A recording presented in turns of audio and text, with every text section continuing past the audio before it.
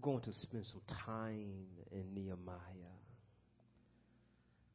Nehemiah initially in the Hebrew Bibles combined with Ezra. Ezra and Nehemiah really are one book. They are contemporary reformers. Ezra, a priest, a scribe who was skilled in the law of Moses and led in the reading of the Torah to the post-exilic community. We find that in Nehemiah 8 chapter verses 1 through 12. Nehemiah is the gifted administrator who organizes the people in restoring the community and rebuilt the broken city that was destroyed by Babylon in 587 BC.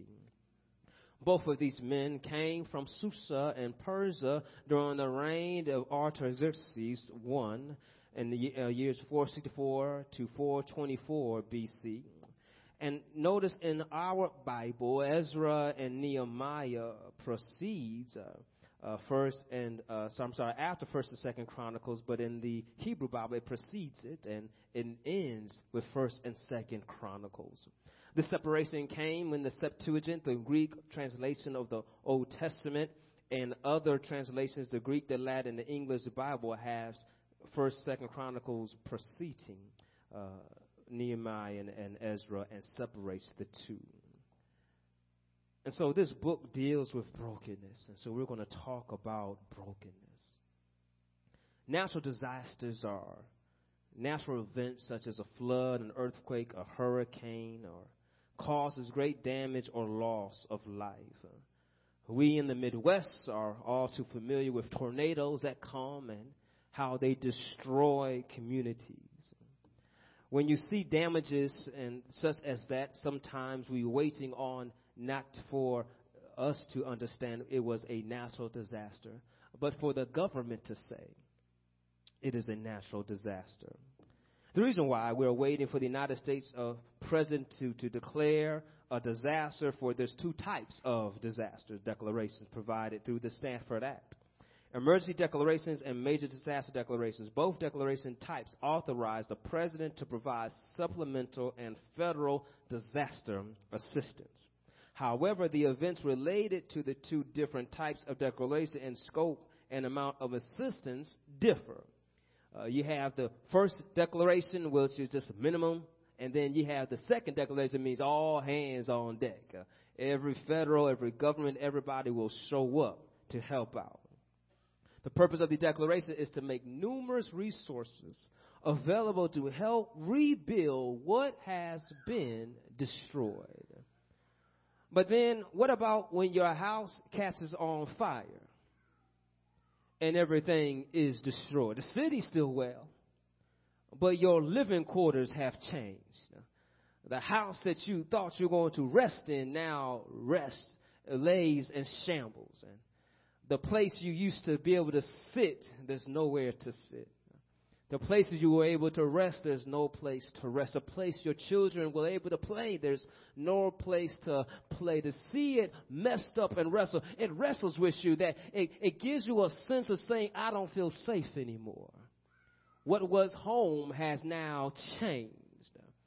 Think about what happens that when you look at that place and what the city will do. First of all, the city's going to clean up the mess.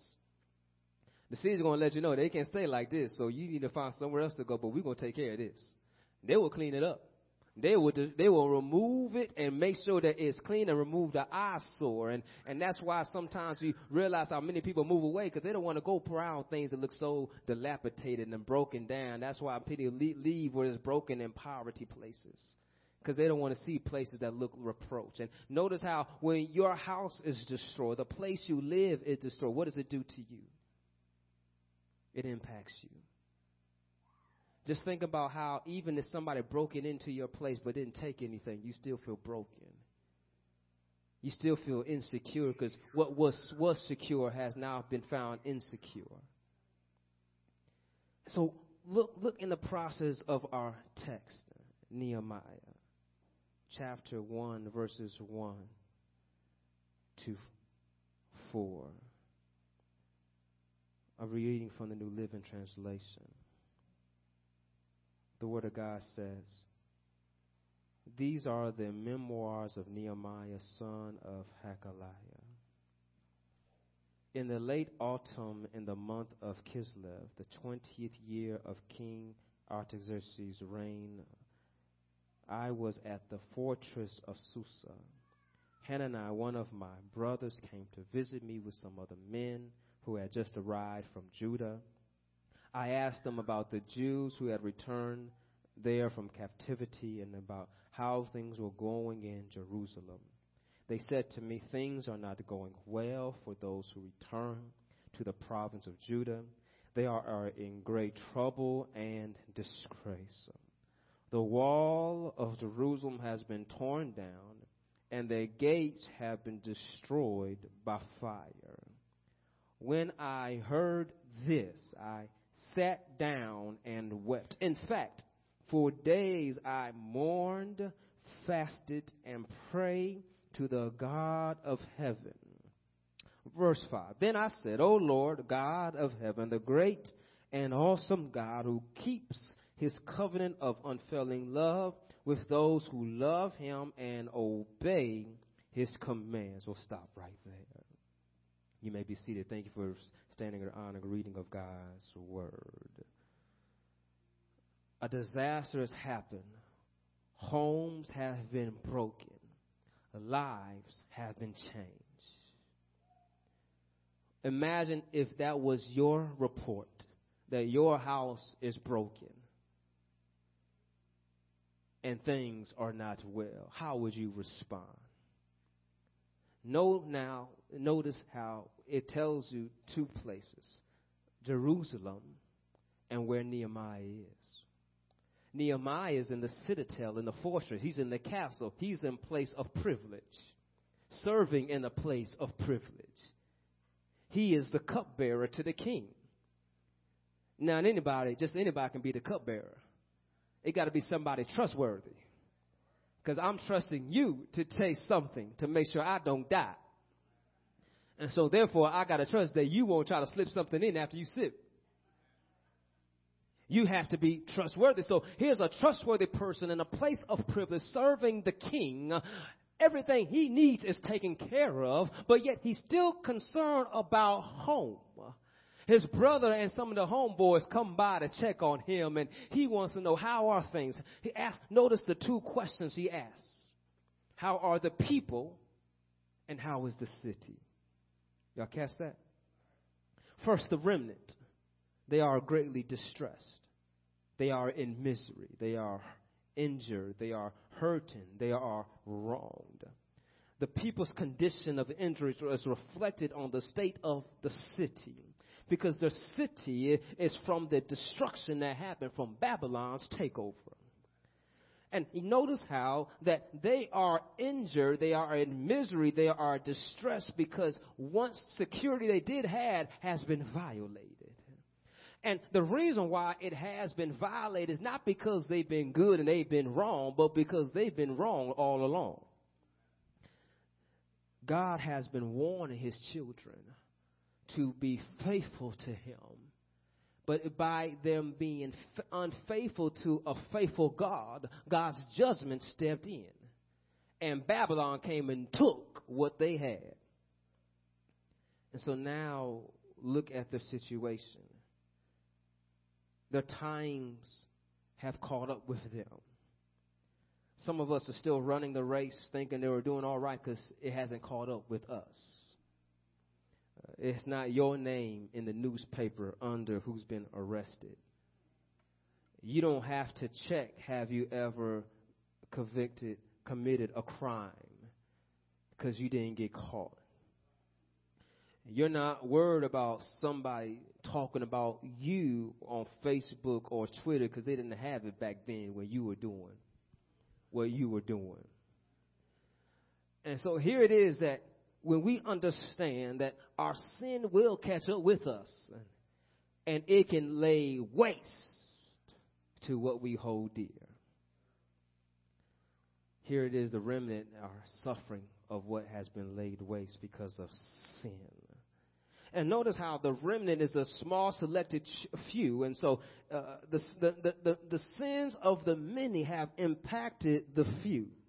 And how true it is today, how the majority hurts the minority. Y'all quiet on me. Do y'all not understand how you can impact somebody else? Even though you think you're living your life well, your sin could be injuring the city. Y'all quiet on me. You want a better house, and you blame everybody else, but yet you're the one causing the trouble.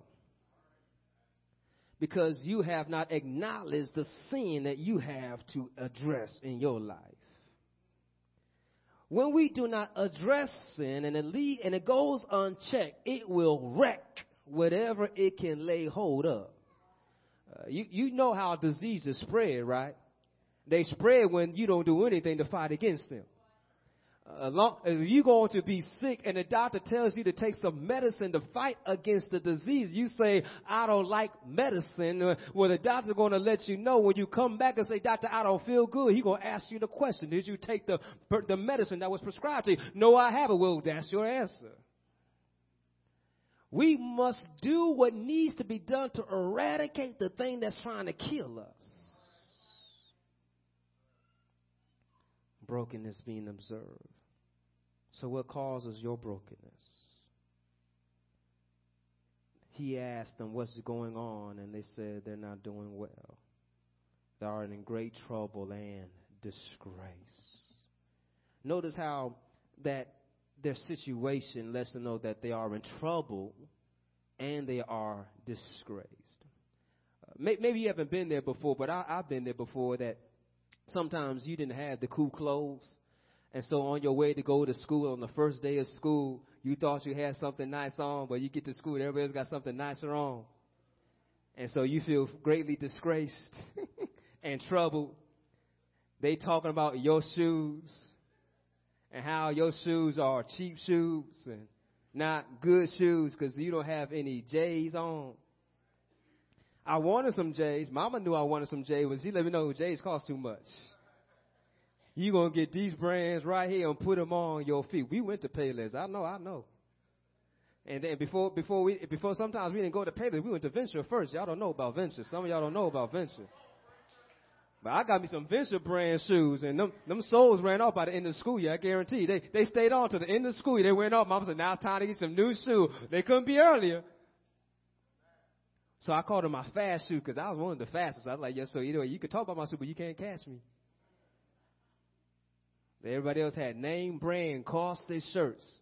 I tried to hide the brand my shirt had on.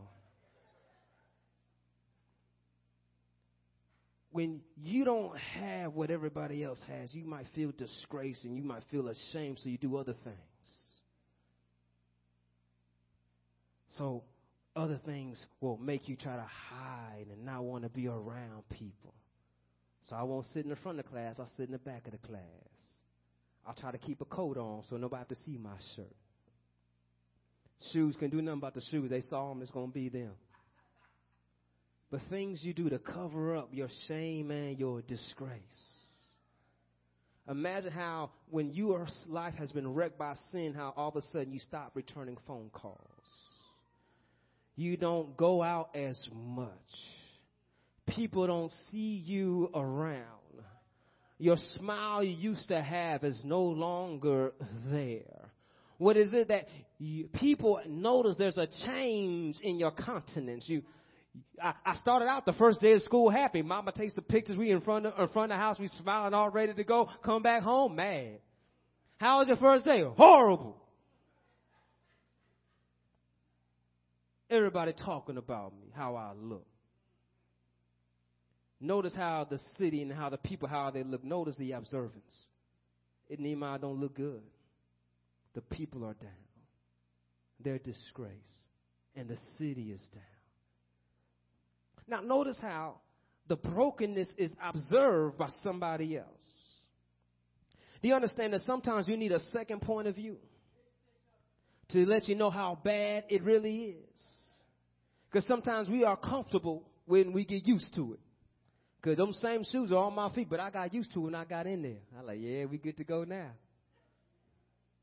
We get used to what we sometimes feel ashamed of, but yet still deep down, though we play it all, we still wish, I wish it was better.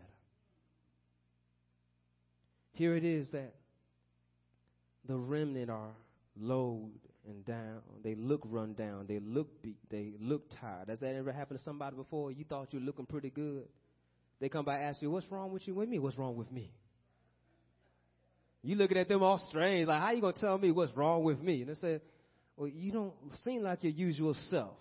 And now you know they're getting close by. Like, what you talking about? Everything's good. But somebody can see that you're different now. You used to say hello when you first walked into the office, but you went straight to your desk today. I usually see you walking on your break and smiling, but this time you just sat in your car and ate. We pick up and see how people act different. You look run down. You look beat. Notice how the terminology is that it's not up, it's down, torn down. Notice the people look down. Notice how when people look at you, say, you look like you need some rest. You look like you need to take a load off. When we are beat down, people can see, though you try to play it off. They can see what you don't see. We need that second point of view. Nehemiah is that second point of view. The people have been living in this condition for some time. This was not just a one-day thing. It's been some years, some decades. The people have been living in this condition. And yet it took one person to hear something and said, you know what? It should not be. Nehemiah saw the issue and saw a solution bigger than the problem. Sometimes we need to realize that things are not as bad as we think they are. We need to go get a second opinion. We need another eye to expose the issues that need to be addressed. Notice how his friends came to him. And let me go back a little bit. I want to play with some names here. Nehemiah's name means Yah comforts. And his dad's name means God is faithful. And Hananiah, his brother's name means God is gracious. And so in the process of these names, these people already got to understand that our God is faithful, he comforts, and he is gracious. And so notice how he understood the problem, but he didn't address the problem. He went to the solution. What did he respond? How did he respond? He says, when I heard this, I sat down and wept. In fact, for days I mourned, fasted, and prayed to the God of heaven. Because what hurt him was not only were the people down, but the environment was not healthy. It says the environment was reproach. It was a contempt. It was disgrace. It was a place of scorn and shame. The city of Jerusalem reminds me of another movie, a Disney movie. They got a third one coming out called Cars. And if you ever watch Cars, Lightning McQueen gets lost in an old city that nobody cares for called Radiator Springs. And Radiator Springs used to be a bubbling city. Everybody used to come through driving on Route 66 because you got your kicks on Route 66. And so they would come on through, and Radiator Springs was a popular place, and the big time highway came and made a great thoroughfare straight through this, so nobody had to stop by on the side to the small city. And lo and behold, the road is messed up. Buildings are torn down. Lights don't work. And the people are down. Y'all see how that works out? The environment changed. The people changed because the environment impacted them. Think about how people talk about, a clean house, clean mind, right? You have different websites that tell you how you can do things called feng shui, how you try to create area and angles to create some kind of energy or synergy in your place. Basically, they're just saying that if you clean up, it's going to be a lot healthier in your house. Y'all quiet on me. It's not about what angle is this one put north, east, south, west. If you just clean up, things just going to be better. And so here it is that their place is so messed up, they feel messed up because their place is messed up. It impacts us. Notice how our environment impacts us. And think about where crime is. Crime is oftentimes where? In the poorest community. And the poorest community is oftentimes the least developed community. It has run-down buildings. broken things. Things don't work. And so therefore, when things don't work, the people attitude is down. Y'all quiet on me. And so think about how when things get into this situation, how it becomes easier to accept it as reality and not do anything to change it. Jerusalem means the foundation of peace, the capital city of Israel, also known as the city of God, the holy city. It's symbolic of God's home. But why will God be at a place that looks like mess? A place of walls broken down, burned by fire. People's hearts and attitudes down, not looking towards God. That's why Ezra's there trying to get them back on track. Ezra's already there, trying to lead them back to the heart of God. But yet he's in need of a Nehemiah. Notice here that Ezra is the spiritual leader. Nehemiah is what you would say the temporal leader. You have the spiritual one seeing the spiritual issues and addressing that. Then you have the physical one seeing the physical problems and addressing that. Notice how you need two to come together. You need the administrator and you need the spiritual. You need them all coming together. You had one gifted in the law and you have one gifted in administration, know how to organize, know how to produce. For modern terminology, he knows how to write those grants. He knows how to get that money. He knows how to organize people. He knows how to put a rally together. This Nehemiah knows how to do this. He's that community organizer. He is that politician. He is that manager. He's that one that knows if you need a job done, he's the one you're going to call. Nehemiah has a gift. And so notice that his issue was realizing that the state of the people's condition is a reflection of the relationship with God. He too, even though his focus primarily was on the temporal, the physical, he understood it was all spiritual. Y'all quiet on me. He understood that it was a God thing, not a building thing. And so he understood the principle that if the temple and the building is all torn down, he understood this principle when Solomon dedicated the temple. Do y'all know familiar in 2 Chronicles 7:14, right? If my people.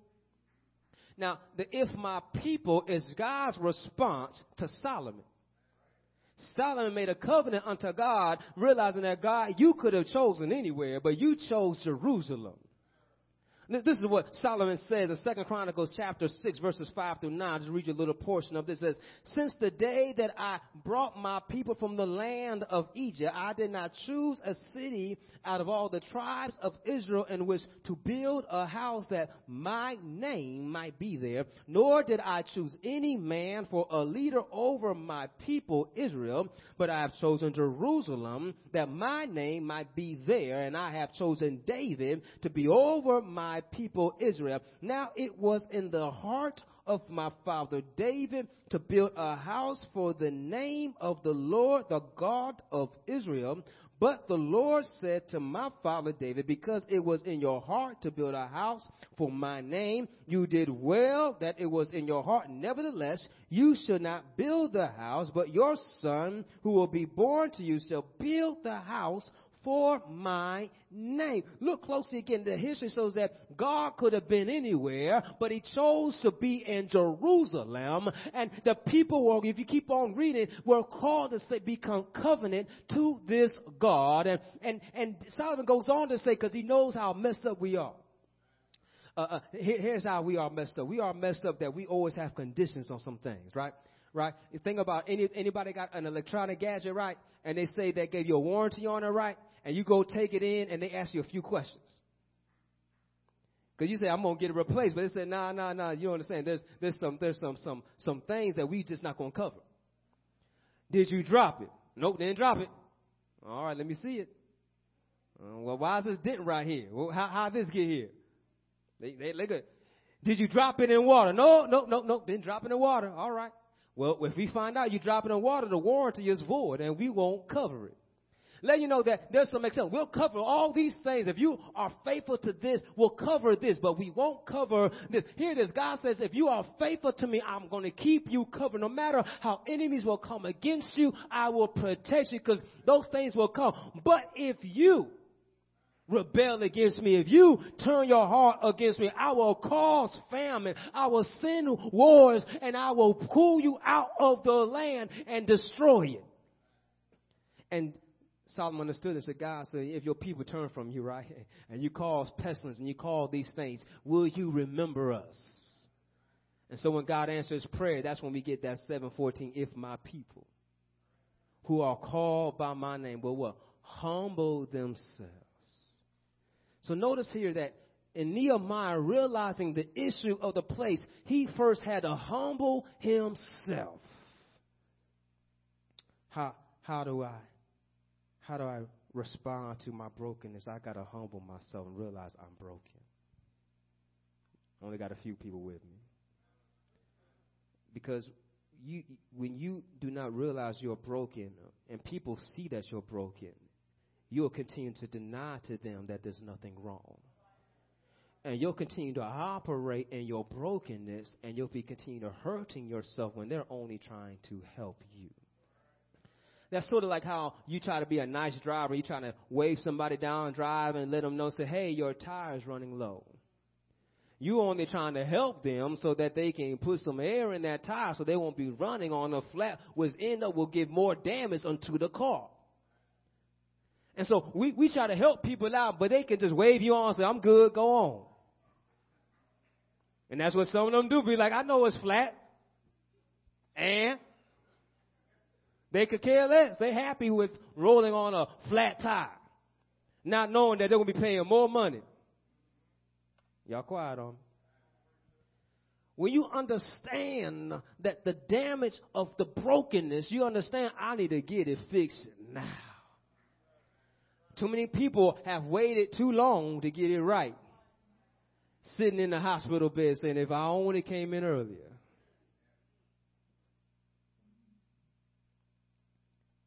We don't have to wait. God is ready to do work on us right now. We need to just come to him. So, Lord, here I am, broken, in needing of your healing. Notice that we need to welcome God in our lives. We need to make an environment that welcomes him. Notice that God chose the sanctuary because the people dedicated to God. We need to turn from our selfish ways and seek God to remove us from this broken state. This broken state, realizing that we are in this broken state because of our own selfishness, because of our own agenda, because of our own desires. I want you to think about how you have many successes in your life and you have many failures in your life, but think about why some of your successes really were successes. Because somebody was there to help you out. And then think about many of our failures happening because nobody else was there to help us out. Think about how joy shared is joy doubled. So you want more joy, then share your joy. You get double the joy. God is joy. And that's why we get the joy of the Lord is our strength. And when it speaks of that, it's talking about his word, his word. And so the remedy for our brokenness is the word of God. I tell you to return to the word of God. And so here it is that we need to understand that Ezra is already working. He's already trying to get the word in their hearts. He's trying to get them to turn back to God, realizing that, and first and foremost, because they tried to rebuild the wall before Nehemiah got there, but all the enemies came up together in strength and said, no, don't y'all dare. Gonna put that wall back up. Because they understood that they put that wall back up, maybe God might show back up. And that's the same God that destroyed all those cities around. So they're like, no. We can't let them do that. Let them be fortified, become secure again.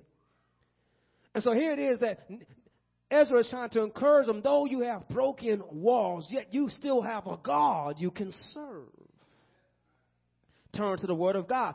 Psalms 19:7-8 says, the law of the Lord is perfect, restoring the soul. The testimony of the Lord is sure, making wise the simple. The precepts of the Lord are right, rejoicing the heart.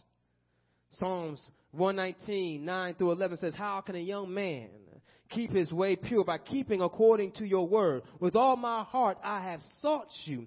Don't let me wander from your commandments. Your word have I treasured in my heart, that I might not sin against you. Proverbs tells us now how not only do we need to trust God's word, but we need to fear the Lord and obey. And tell your neighbor, fear and obey. Proverbs 1:7 says, fear the Lord is the beginning of knowledge. Fools despise wisdom and instruction. Help me preach in there. Tell them, don't be a fool. See, fools despise instruction. When someone's trying to help you out and show you what it is, you would say, I got it. You being a fool. I hope I ain't getting too many mad at me by calling you a fool, but everybody plays the fool sometimes, and today might be your day. And so we need to understand that I don't want to be a fool. I need to listen to instructions. I need to trust God and listen to Him. Sometimes we sit down to somebody and say, you can't tell me anything. Go and try to tell me how to do something. And that's your problem, that you're not listening.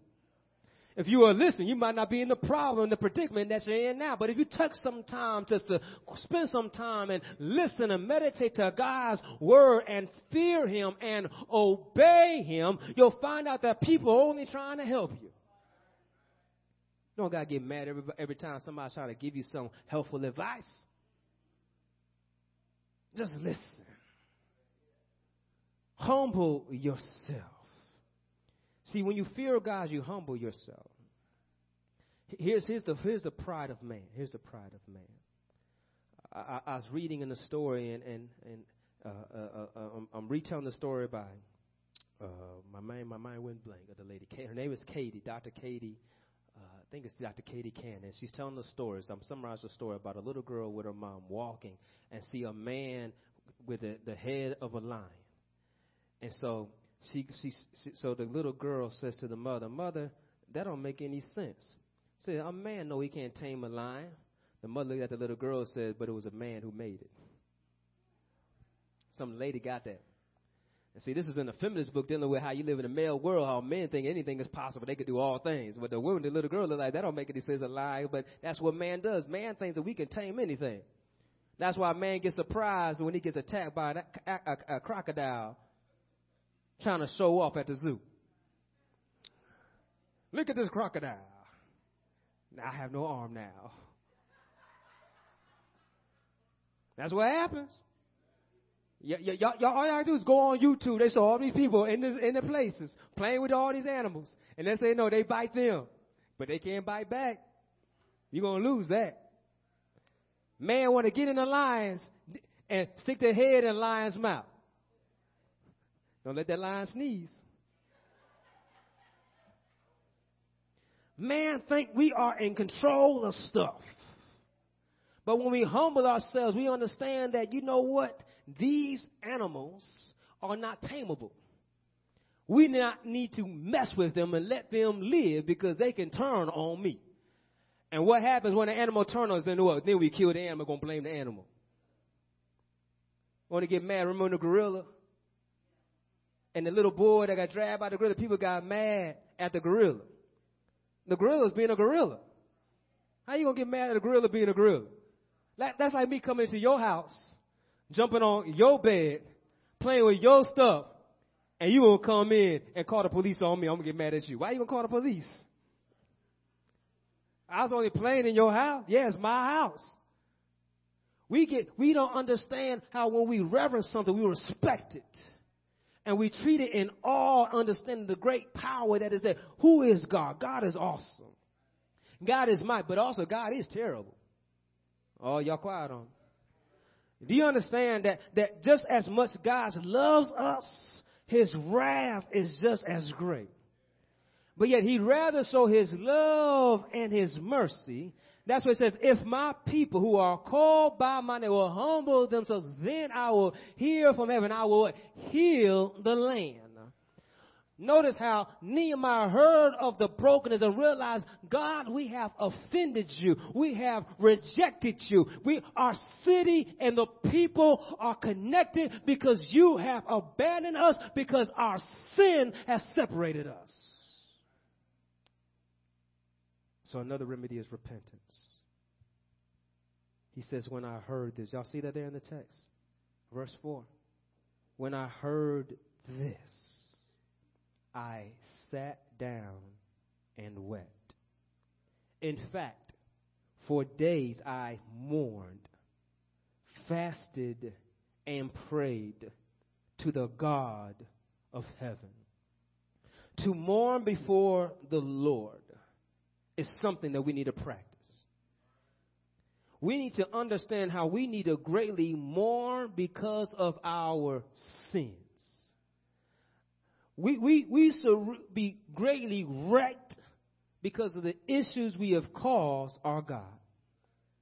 Yes, we get excited because Jesus died on the cross for our sins and he has defeated death and he rose again on the third day with all power in his hand. But yet all that was because of our sin. We caused a man to be murdered because of our selfish life. That's something we ought to mourn. We ought to mourn, God. I mourn my pride, my ego, my lust. I no longer want this a part of my life. And this mourning leads to weeping, and this weeping led him to fast. And some of us need to learn how to fast, to abstain from food or other days, that things that are necessary. So maybe you need to, since you can't fast from food because you want to be a good student and listen to what the doctor said, maybe you need to fast from your TV shows. Need to fast from binge watching all your shows and on demand and online, and say, Lord, let me spend this time reading and studying your word. Maybe need some time just to say, God, let me let go of all this other stuff.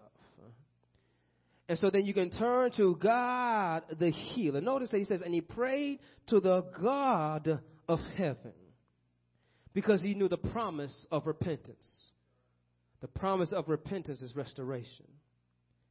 Then if my people who are called by my name will humble themselves and pray and seek my face and turn from their wicked ways, I will hear from heaven and will forgive their sins and restore their land.